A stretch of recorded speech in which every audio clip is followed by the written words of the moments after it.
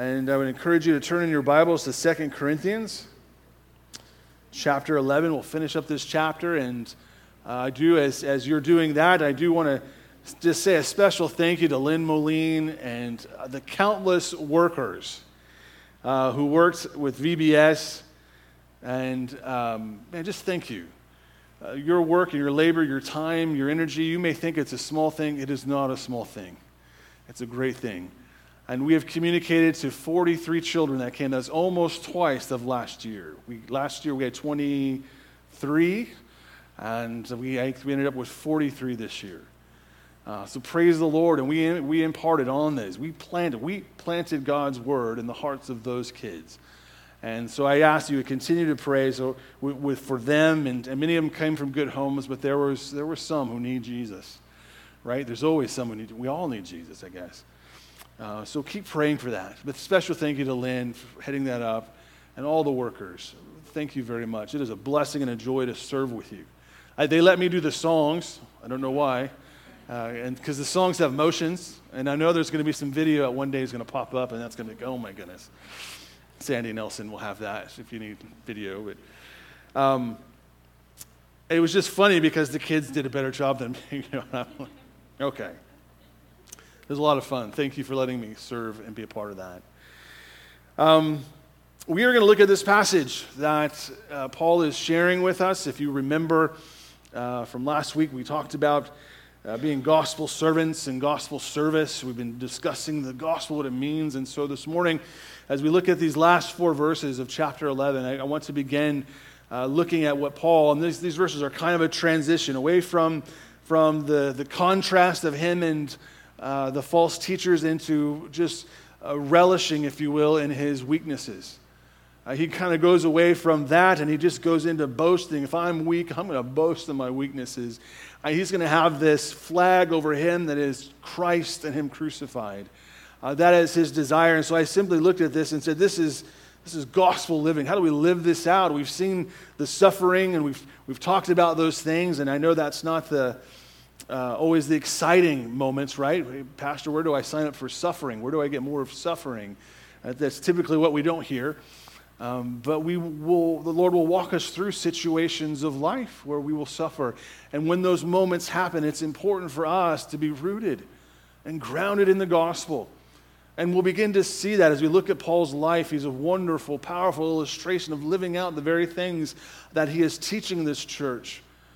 And I pray that this encourages you. And so we see in Paul's life this element of weakness. He'll boast in that, and the first verses we'll read, he'll speak to that. We'll read them here in a moment. But he hits on this element of simply resting, right, his whole life in God and trusting in his power. Paul realizes it's not me. It's not going to be me. If the gospel is going to go forward and he's going to labor his hardest, it will be an activity of the Spirit. It will be an activity of God. And we see in Paul's life the character of God, right? The shaping of his life into the image of Christ. We see the suffering of our Savior, who didn't want to just suffer for us, he suffered with us. And we see this in Paul's life and his dependency upon Jesus and upon God. And this is nothing new. And many of our brothers and sisters throughout history have grabbed hold of this and said, here is the secret of gospel living. It is weakness. I rest in my weakness and trust in the power of God. Hudson Taylor, founder of the China Inland Mission, he knew of this secret. He was asked one day of his success. Someone had given him a wonderful compliment on his success in ministry. A friend had said, you're just doing a wonderful job. And he responded and said, it seems to me that God looked over the whole world to find a man who was weak enough to do his work. And when he at last found me, he said, is he weak enough? Yeah, he'll do. And he went on, this wonderful, powerful missionary, went on to say these words. All God's giants have been weak men who did great things for God because they reckoned on God being with them. Well, this is what Paul is living in front of us in these verses. Well, before we read them, let's take a moment and pray. Lord, as we look to your word now, we ask, God, that you'd open it to us, that you would instruct us and teach us. Lord, each of us have a calling on our lives from you. Each of us have good works that you set in front of us to do. And Lord, we know that through these good works, you will lead us into mountaintop experiences and also through valleys of difficulty. We will experience difficulties in our own bodies and aging and the sorrows of sharing the gospel and not seeing those that we love come to believe. We'll have a longing, Lord, to see your gospel go forward, and yet, Father, we may not see it go as we would like it to. Father, we will feel these things in our hearts and our lives. We will suffer through issues and problems. We will respond to opposition, Lord. We will proclaim Christ as servants of Christ. So I pray, Lord, I pray now that as we see the truth, the living of the gospel in Paul's life, let it resonate in us, that we would continue to be light that shines in a dark world. So Lord, bless the reading. Bless, Lord, the truth of this passage. Let it resonate in us. Lord, Spirit, Holy Spirit, please instruct us. And we ask it in Jesus' name. Amen. Well, Paul is looking at the last 4 verses. Paul is kind of transitioning into chapter 12, and where he will talk more about boasting, more about his weaknesses, more about the grace of God. But these are the last 4 verses, beginning in verse 30.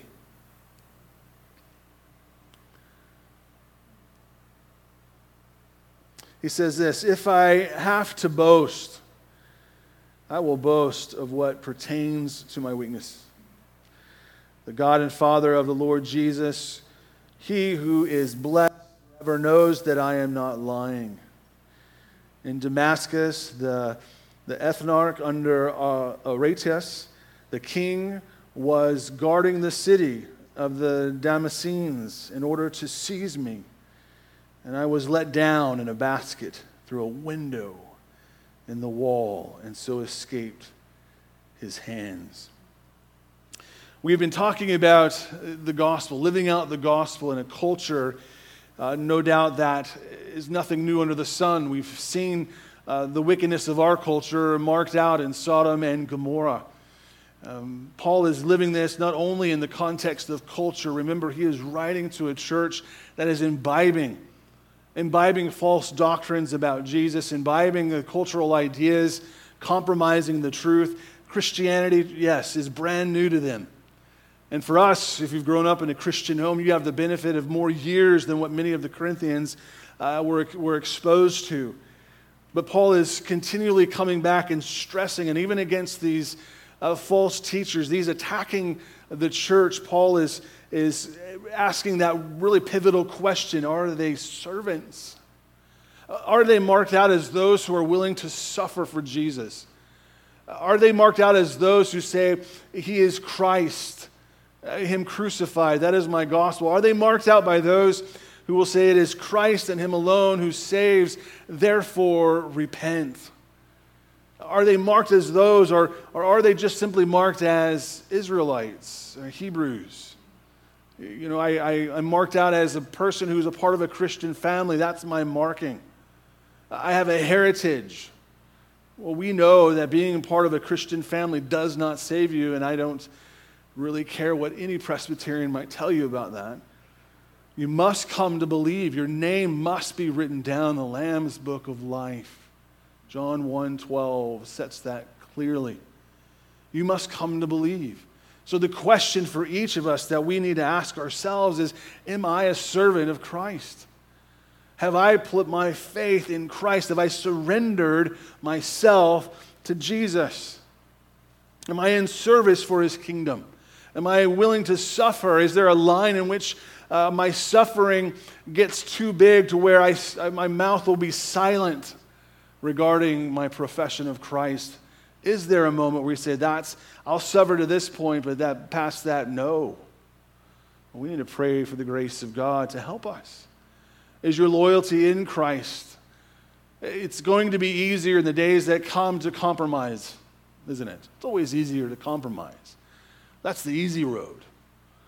Many churches, even today, will be compromising this. Many churches are imbibing the culture, the language of Jesus as far as repent, the kingdom of God is at hand, is a message that many churches do not even want to hear. And that's Jesus saying that. So we want to be marked out as servants. We live in this culture, and we see it coming into the church, imbibing the church is rather imbibing that in, and we want to be those who stand against this with love, with kindness, with patience. We have sanctified the Lord Jesus Christ, as Peter says, and we want to give a response for the hope that rests in us. I think it's important when Peter mentions sanctifying the Lord Jesus. I have made that decision. I have set apart the Lord Jesus. My allegiance lies with him. First step of apologetics. My allegiance is with Christ. I am a servant of the King. Paul asks that question, are you a servant? Paul, unique calling as an apostle, these sufferings that we've read through last week and the weeks previous are his sufferings. But standing for Jesus, we too will endure hardship. So we want to have this passion. And with the verses I just read, what do we understand? What do we realize? What begins to be shaped in our lives as we live this gospel? Committed as servants, willing to suffer. What can we experience? What will the Lord be shaping in us? And these are my 3 points this morning. Just 3. You know it's going to be good. That's one for each member of the Trinity. Gospel living is saturated in the grace of God. It's saturated in the grace of God. Paul says these words, if I have to boast, I will boast of what pertains to my weaknesses. Paul is a servant of Jesus. Paul, writing to this church, has been dealing with these false teachers. He's been pointing them back to Christ, his suffering and all that he has listed, all that he has endured, all that he has gone through, the 5 times the 40 lashes minus 1 from the Jews, and the 3 times the rods being beat from the Romans, and the list, right? The shipwrecks, the stoning, everything that he's listed is for one central thing: the gospel of Christ. The gospel of Christ. Back in the first letter of 1 Corinthians, chapter 1, verses 30 through 31, Paul has told them these words, "But by his doing, you are in Christ Jesus, who became to us wisdom from God and righteousness and sanctification and redemption." He's speaking to us, Corinthians. If you've believed, Christ has become righteousness and sanctification and redemption for a reason, so that, just as it is written, let him who boasts, boast in the Lord. Jeremiah 9. He'll say it again in 2 Corinthians chapter 10, verse 17, but he who boasts, boasts in the Lord. If he is boasting here in his weaknesses, his focus is all of the grace of God who has walked him through this long litany of suffering. He has told them in the first letter, 1 Corinthians 15:10, but by the grace of God I am what I am, and his grace towards me did not prove vain, but I labored even more than all of them, yet not I, but the grace of God with me. I labored, I suffered, I endured the grace of God. Paul will hit that in verse 9 of chapter 12. It is the grace of God in me that sustains me, that'll see me through. Paul has saturated this idea of gospel living as the grace of God. If you are following after Jesus, it is God's grace in you. Paul takes no pleasure in this list of litany, and no pleasure in saying, I will boast of all that I've suffered. I will boast in the cross. I will boast in what Christ has done.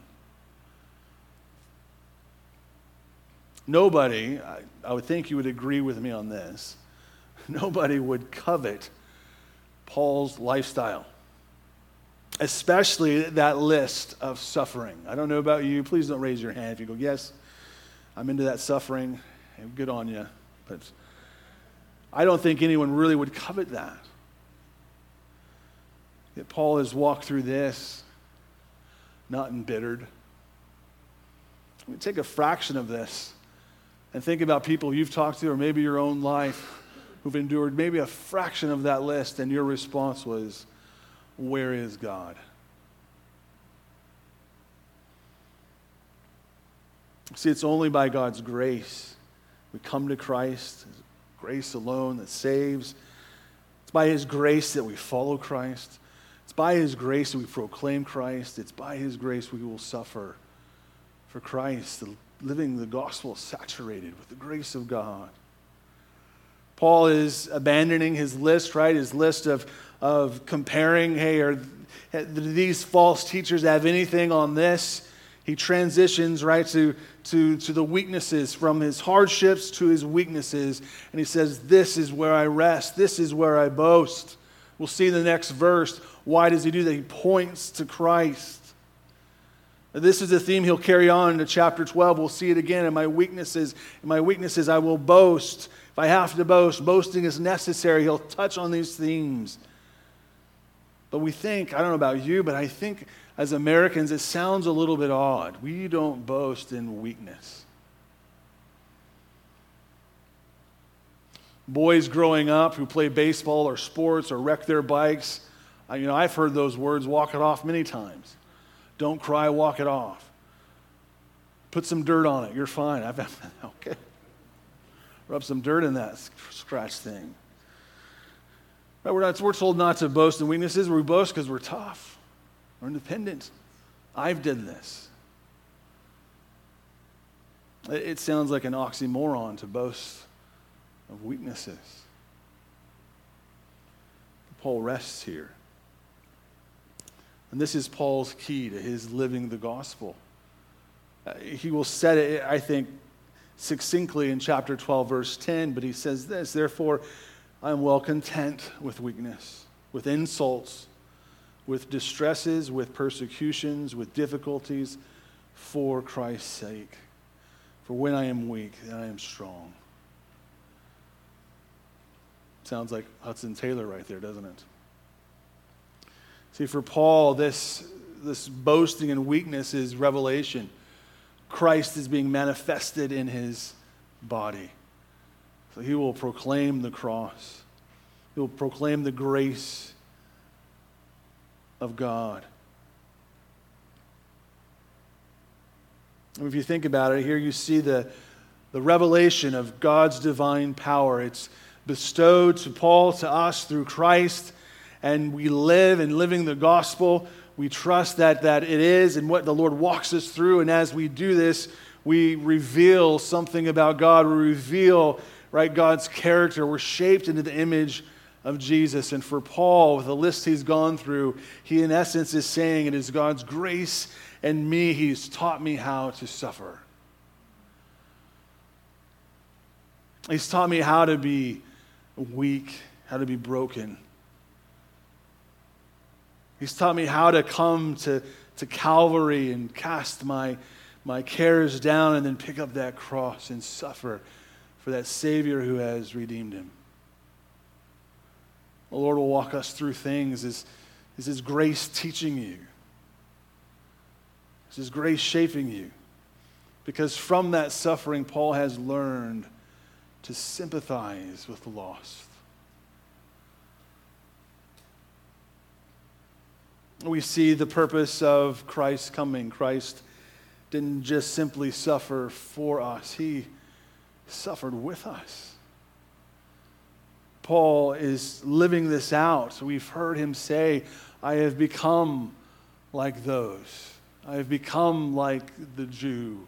I've become like those under the law. I've become like those who are suffering or are weak so that I might win the weak. What is he talking about? The Lord has shaped the grace and the activity in his life that he's come, right, to understand suffering and to sympathize with those who are lost. And yet, through all of it, Paul is not bitter. He's not hard. He didn't cast down his desires and say, well, that's it, I'm going to pursue something else. He doesn't lose heart when the eminent apostles come into the church. We see ever more so why he has such driving passion. It is Christ alone saves. Right? Christ alone saves. So this morning, brothers and sisters, if the Lord is calling you into difficult times, if you're experiencing difficult times, if you're suffering for His name's sake, realize that it is His grace that is at work. His grace will lead you through. And He will shape in you the image of Jesus. And on the other side, you will be one who is better equipped, better prepared to suffer and to walk with those who might be experiencing the same thing. Gospel living is not simply that we have everything fixed. We prayed a prayer and everything is hunky-dory now. It is walking and picking up this cross. It is suffering and realizing that in this suffering I can help this friend or this person, or I can speak. And now because I've endured this or experienced this, I am much more positioned with confidence to be one of those who will be steadfast, immovable, and abounding always. The church needs more of those. There's suffering and sympathy. The gospel life is marked this way. Grace to lead you through. I love this quote. It's from one of the commentaries. I don't remember which. It says, "If you are called to suffer for Christ's sake, remember that the hand which is laid upon you to sustain you is the hand that has been itself pierced." He suffers with us. So we see this as we live this life out, as we are servants and serving the gospel. We see that gospel living is saturated with the grace of God. Next, we see in verse 31 that the gospel living reveals, what I'm saying, the character of God. He says, "The God and Father of the Lord Jesus, He who is blessed forever, knows that I am not lying." The believer, right, you and I, reveal something of the character of God by how we live and by what we say, where we go, what we do. We speak to others with our words, and we will share the reason for the hope that's in us. And what we communicate is what we think of or think about, or to the completeness of God and of Christ. We know the verse, John 3:16, "For God so loved the world that He gave His only begotten Son, that whoever believes in Him shall not perish, but have eternal life." But the next verse says this, "For reason, God did not send the Son into the world to judge the world, but that the world might be saved through Him." And to be saved means we must know something about Jesus. It's something about our need of a Redeemer, something about our sin problems, something about the holiness of God. Here, clearly, Paul knows something about Jesus, and what he does is quite amazing. He comes to this moment where he's listed all of his suffering, and he comes and says, "Here's my boasting. I'll boast in my weakness, but I'm going to rest my case, if you will, in the fact that God is God, and He's God of our Lord Jesus." These are the words that come out of his mouth, his pen, as he's writing this, that He is the one.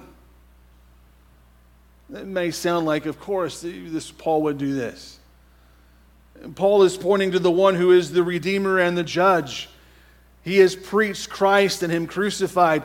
The apostles, Peter has said, "There's no other name under heaven given to us." This is it, singularity. It is Christ. Jesus Himself said, "I am the way, the truth, the life." We also know that He will be the judge. Paul has spoken of this in 2 Corinthians 5:10, the judgment seat of Christ. It is this Jesus that Paul points to. This validates my life. This, and all my boasting, all my weakness, and all the grace activity in my life, this is who I'm pointing to. Specifically, Jesus. See, Paul is revealing to us what he thinks about Jesus. He's not only God, but He has a unique twofold eternal relationship with God. He is the second person of the Trinity. He is the one that he says is blessed forever. Paul makes some bold proclamation about some theology of who Jesus is. He was the incarnate one who has come, who lives sinless. He is the Lord, the Savior over all. Now you might say yes and amen to that, but think of Paul's day. What would the Jews of Paul's day, what would they proclaim? What would they reveal about the character of God? Well, we would hear words like the God of Abraham. I believe the God of Abraham, Isaac, and Jacob.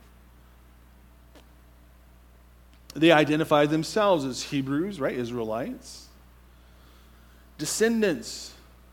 They're acknowledging something about God, God's sovereign relationship, his special relationship with Israel, with the Hebrews, with Abraham, a covenant. They're revealing these things about God. They're revealing him as the creator and the God definitely of the Abrahamic covenant, but clearly they misunderstood the new covenant. They didn't understand what Jesus had accomplished. Well, they don't speak to that, do they? They understood God who stood in a special relationship with Israel. But Paul is not like these Jews, even though he is a Hebrew, an Israelite. He is, in fact, a Jew. He has none of that language. Paul does not point to the fact that he is a Hebrew of Hebrews or an Israelite or anything like that. No, what does he reveal about God? He is pointing to God, the Father of the Lord Jesus. That, in his days, radically, that would get him killed. Or at least there were many who were trying to kill him. Paul is revealing that Jesus is Lord, that Jesus is both God and man, and as man he was dependent upon the Father, and as God he has a divine nature. This is what he is revealing about the character of God. He has just told us, I will boast in my weaknesses. It is the grace of God. But here is the character. Why do you go through this, Paul? Because Jesus is Lord over everything. Jesus, two natures, perfectly combined in one person, cannot be separated. This is who was and is and will ever be. Paul reveals Jesus not only as God as the Creator, he is the God of the new covenant. He is the God of redemption only through Jesus, only through the Lord Jesus, and it cannot be any other way. See, when we live this life, as you're living the gospel and you've sanctified Jesus, you've set him apart, and there's someone who comes to you and says, what is it about you, the hope that you have, or you're just different, what is it? Are you pointing to some list of suffering or to some list of heritage? Are you prepared to point to Christ and him alone?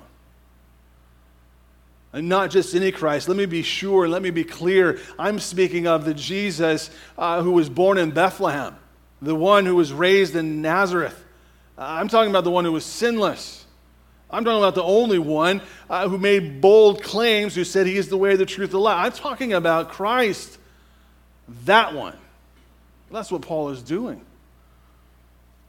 And he uses this phrase in the context of dealing with false teachers. He's done it before in Romans 16, 17 through 18. He says this, now I urge you, brethren, keep your eye on those who cause dissensions and hindrances contrary to the teaching which you learned, and turn away from them. For such men are slaves not of our Lord Christ, but of their own appetites. And by their smooth and flattering speech, they deceive the hearts of the unsuspecting. They are not servants of our Lord Jesus. The cults today, and no doubt everybody has an idea to some extent who Jesus is if they've heard of him. We have children growing up in America who have no idea the name of Jesus or Jesus of Nazareth or Jesus of the Bible at all. We have much work to do. And what's even more sad is we have many in the church who profess Christ as Lord, will say those words, yet they will live contrary to his word and his commands. See, this goes back to Paul's life. It goes back to what he's doing. It goes back to him living the gospel. You and I will reveal Christ to others. But the question is, which? Which Christ? The Lord who saves, the Lord Jesus, who is the second person of the Trinity, the one who died at Calvary and rose again? Or will we profess some other Christ who would endorse the way we want to live? how you live your life, the words you say reveals what you think of Jesus. Our gospel living reveals the character of God. Are we revealing to others a God who saves, a God who changes lives? Are we revealing a God who when they come to us and they say, let me point you to Jesus? Are we revealing to others that we are servants of this Christ? We'll stand against the culture with love and kindness and patience, yet immovable, steadfast, and always abounding. Our gospel living reveals the character of God. Now, think for a moment, it's no light thing for Paul to point to this. Yesterday morning, our men were working through James, and by God's grace, we're in James chapter 5, right? That's good. Not done yet, but we're going. But in that, James is bold to say, make no oaths or claims or any other oaths whatsoever by heaven or by earth. And yet Paul is pointing here. This is not a minor thing. This is a big thing. He is pointing to God, the Father of the Lord Jesus Christ, to validate all my suffering, all my life, all that I am. It's because of Jesus. This is why. This is who I am. And Paul's life, his gospel living, reveals the character of God. What does God want to do? What is God willing to do? He's willing to save. He's willing to save. Let us reveal that Christ to others who's willing to save. So we see in Paul's life this gospel living, we see it saturated. The grace of God. He'll walk us through suffering. He'll shape us through it. And through that, we begin to see the character of God. We have sympathy with the lost. We want to see others come. We begin to look upon souls differently. And then my last point here, the gospel living, it rests in the sovereignty of God. Here Paul gives us a moment in his history. Now think of all that Paul has gone through. And this is the moment he points out as an illustration. Here's the illustration. And then at this time, according to Acts 9, Paul was not Paul yet. He was Saul. He's in Damascus and he's preaching the gospel. He's preaching the gospel to the point that those in the city want to see him arrested. They want to see him arrested and they want to see him killed to the point where they are guarding the city. They want to seize the city. There is real opposition to the gospel. And Paul goes on and says, this is this moment. Think about this illustration. This moment in my life, there are those who let me down through a wall. Now, going to Acts chapter 9, verse 24, it says this, but their plot became known to Saul. They wanted to kill him. This is Saul before he's Paul. And they were also watching the gates day and night that they might put him to death. Right, so Luke's account of what's going on is they're watching day and night. They want this guy Saul, and we want to kill him. In order to kill him, you got to find him. In order to find him, you got to put some guys out, right? That's how that works. So Paul, of his own might and strength and power, is unable to escape. He's stuck. Definitely this demonstrates, Paul is talking about his weaknesses, his humility out of this, right? I didn't do this. I didn't save myself. But we see in the next verse of Acts chapter 9 that there are some disciples. Paul evangelizing, there's believers, there's other believers show up. And in Acts 9:25 says, but his disciples took him by night and let him down through an opening in the wall, lowering him in a large basket. Paul hears this story. This is the grace of God. The city is surrounded. They want me dead. And here are some disciples who've come to me. Think about it. This is the story. This is the moment. This is what Paul records in the letter of the Corinthians, that it's no small thing. Here's the sovereign act of God. I was delivered. I will be delivered again. It's what he's saying. So for us, what do we see when we're living the gospel? We're resting in the sovereignty of God. I believe there's three things that you can begin to see and to know and to trust in your life. And the first one is this: the small things you do for Christ may have great results. That encouraged all two of us. The small things you do. I didn't say big things, it's small things you do for Christ may have great results. 1 Corinthians 15:58, I've cited this verse many times. Be steadfast, immovable, always abounding in the work of the Lord, because you know your toil and the Lord is not in vain. All your little things is not in vain. Think about this story, this moment. Clearly, Paul is understanding of the sovereignty of God. He has to understand that for this to happen, there has to be a rope maker somewhere. There has to be a rope maker who has enough knowledge and understanding to put a rope together that will hold an adult man, will lower him down on the wall so that once he gets out of the window, he just doesn't fall. There's someone in this story who knows how to make some dependable rope. Do you think he went to work that day, put the rope together, and went, this is actually going to save a minister of the gospel of Jesus Christ, and he's going to go on and write some letters, and we're going to see his name changed to Paul, and he's going to do all these things? Do you think he's thinking that? Clearly not. It's a small thing he's doing with great results. This happens throughout history. It happens throughout church history. It happens all the time where we're not even thinking about the little things we do, and they have great, big gospel impact. There was a story of an English vessel that put in at the Pitcairn Island and found right in the middle of the surrounding cannibalisms and other tribes that were there, they found a Christian colony. This colony had schools and churches. They questioned, so where did this come from? There's been no missionaries that have ever landed there.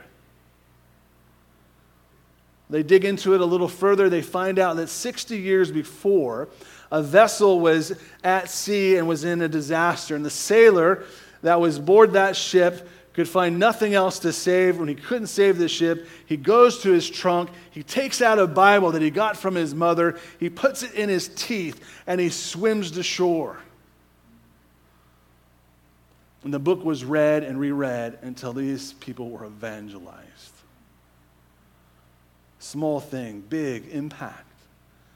See, in your gospel living, as we are focused on the grace God working us through and shining and showing His character, we also must realize that He is sovereignly working things in you and through you. He's an ever-active God. So if you're making rope, make it stout. Second thing I think we learn from this is that much of your service for Christ will go unrecognized. We have no idea who these guys were holding this rope. We don't know the guy who tied it to the basket. We don't know the guy who said, no, step into it like this, Saul. We don't even know the guy who came up to Saul and said, you know what, I've got an idea. There's always the idea guy. I'm just going to assume it didn't come from Saul. Like somebody walked up to him, looked him in the eye, and go, I know it's bad. I know they're surrounding the gates, but I have an idea. Who's that guy? Who are the guys that have a little bit of some burn on their hands who held that rope from keeping him from sliding too fast? Who are those guys? They're not recorded for us in Scripture. Now think about your own life. Are there not moments where you experience influences? Somebody stepped into your life, helped you direct to a right way? Maybe you look back on it and it's a bigger moment now because at the time it just didn't make sense, but it was an influence that directed you. Think about the sort of influences that kept you from going astray. Think about those who reached out to you or touched you or who are for whatever reason brought you back to church or brought you to church, and at the time it didn't seem like a big deal, but now you're here. Think about those who've looked you in the eye and said, I have a plan, I have an idea. So I think the point is there might be a long rope. It might be 30 years ago, right? We could say the rope is super long and it's 3,000 miles long, and yet there have been hands who have been on that rope who have been part of your life in shaping it, and you probably don't remember their names. Some of our labor for the kingdom is going to go unrecognized. I believe one of the great excitements, I think, is ahead of us when we get to heaven is to go around and to find those people. Some of us will be shocked that made it, right? That was Jack's joke. You made it here, you know.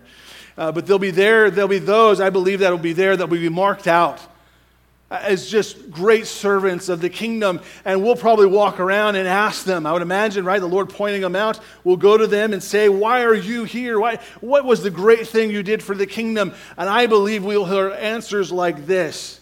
Maybe for one person, I was by choice the unmarried daughter that stayed at home to care for my father and mother in their old days.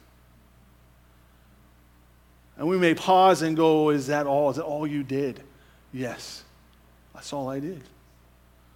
We may go around and ask another, what about you? Why are you marked out as great for the kingdom? And I believe we might hear something like this. I was a mother who brought up a large family of children for God. Some of them are Christian mechanics, and some are Christian merchants, and some are Christian wives. And we will respond and go, is that all you did? Yes. I labored for those children. Unnoticed, unappreciated. We'll go find another. Why are you here in the kingdom of God? I led a Sunday school class. And I had them on my heart until I saw them all come to the kingdom of God. And now I'm here waiting on them.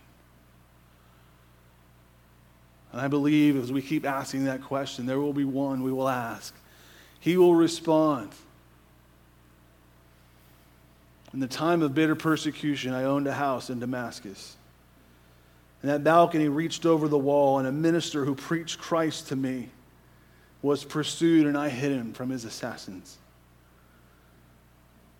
And when I couldn't hide him anymore, I gave him this idea, let's put you in a basket. Let's lower you down. And I was one who held the rope. Great in the kingdom of God. A lot of our service will go unrecognized. But as a believer who's living the gospel, we trust and know that God is sovereign. One last thing. On this should be apparent that nothing you are called to do is unimportant. The Lord calls you to hold a rope and trust in His grace, reveal His character, and be obedient. Because you know, as someone living the gospel, this moment has eternal purposes. It was said of Augustine when he was conflicted, when he was writing his confessions and seeing his friends come to believe, and him in torment, not finding that moment in which to trust in Christ.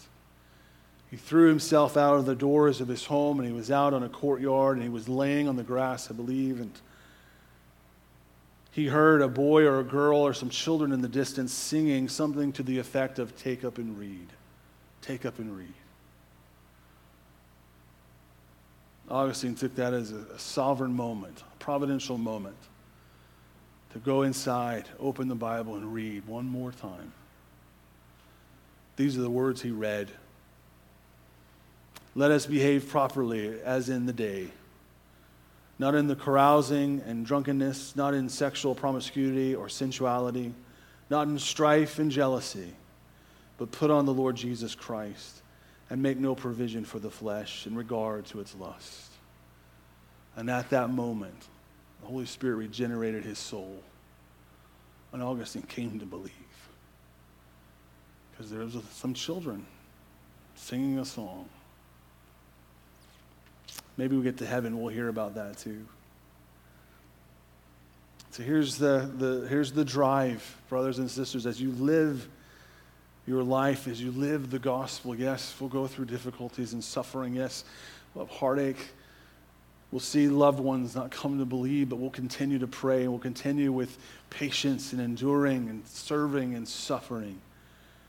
And as we do this, we will see that all of this is saturated in God's activity by His grace in our lives.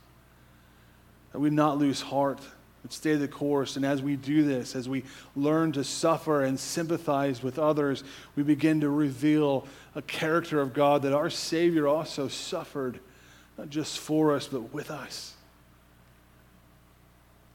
And we can rest in the fact that all we do, all our weakness, and all our moments that have panned out for the kingdom, and all the moments we have no idea about, we trust and rest that our God is sovereign, that He is working in us always, shaping in us Christ. That we, like the words of Paul here, boasting in our weaknesses, like Hudson Taylor, who says all the giants, all the great men and women of the faith have this one thing in common. They were weak, but they believed God was with them. I pray that we would be marked out as men and women of the gospel, living the gospel. In moments of difficulty, doubt, we would be those who trust, no, God has a plan. He is sovereign. As we go through these experiences of heartache and difficulty, we will rest and trust His grace. Lord, shape this in me. Let me reflect Christ and not the world. Let the character of God be exemplified in me. This is what Paul is living. Here in a moment, I'm going to pray, and I just want to make mention of our last song. It's a hymn, "My Faith Has Found a Resting Place." And the refrain says this, is why it chose this. It says, "I need no other argument. I need no other plea. It is enough that Jesus died and that He died for me." It speaks to us living the gospel as resolved followers of Jesus. Let's pray. Father, we thank You for the truth of Your word and Your goodness and grace to us. Lord, I know my brothers and sisters here this morning, some are going through trials and tribulations. Some are experiencing difficulties. Some of us, Lord, are just not aware of those maybe hurting around us. Lord, we're just kind of going about life. But I ask, God, that You would open our eyes to Your grace activity. Lord, we would trust and reveal, Lord, as we trust You, a Christ who saves. And Father, that we would rest in Your sovereignty. I pray that we would be those people realizing, knowing that when we say the words, "You are ever present," means You are ever working. All our labor in the Lord is not in vain, whether we see the outcome of it or not. So Lord, if You lead us to works that never get acknowledged, let us trust and know, Lord, there is a sovereign purpose. Let us be those who will be marked out as faithful, living the gospel, desiring You to be glorified in us. Father, we thank You, we love You. We pray that the enemy would not take these words from us, that it's been planted in our hearts. Let it grow. Let Your word change us, that we be more holy and more obedient to You. And we pray this in Jesus' name. Amen. Well, I'd like to just remind you that if you have any questions about the sermon or other questions about the Bible, I'd love to help you. I'll be up here for you. About following Christ, questions regarding that, definitely make myself available to you. Love to help you. And also, as you go out, I believe we bought many of these. This is a Father's Day gift. So fathers, please grab it. But if you came in a car, I think that's kind of where we're going with this. And if you have more than one car, I think there's enough for that too. So we bought a bunch of these, so grab them and please spread them around. You know, we love the fact that it's Faith Community Bible Church, but ever more so, I believe every single one of us loves the word Christ alone saves. And that's what we want to be marked out, and definitely as Christians be about. So please grab that on the way out. And as we close or bring our service to an end here, let's stand one more time and let's sing this. My faith has found a resting place.